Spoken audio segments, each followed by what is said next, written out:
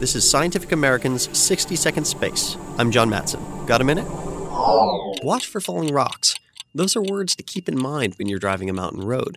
Or, it seems, when you're cruising past a white dwarf star. White dwarfs are small, dense remnants of normal stars that have expended their fuel.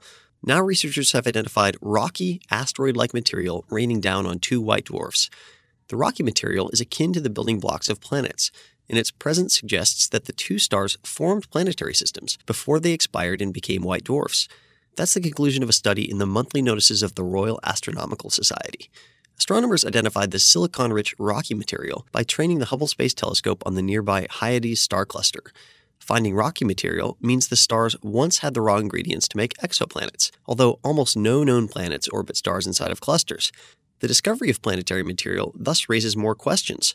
Are star clusters indeed inhospitable to planets? Or are planets around stars in clusters for some reason just harder to spot?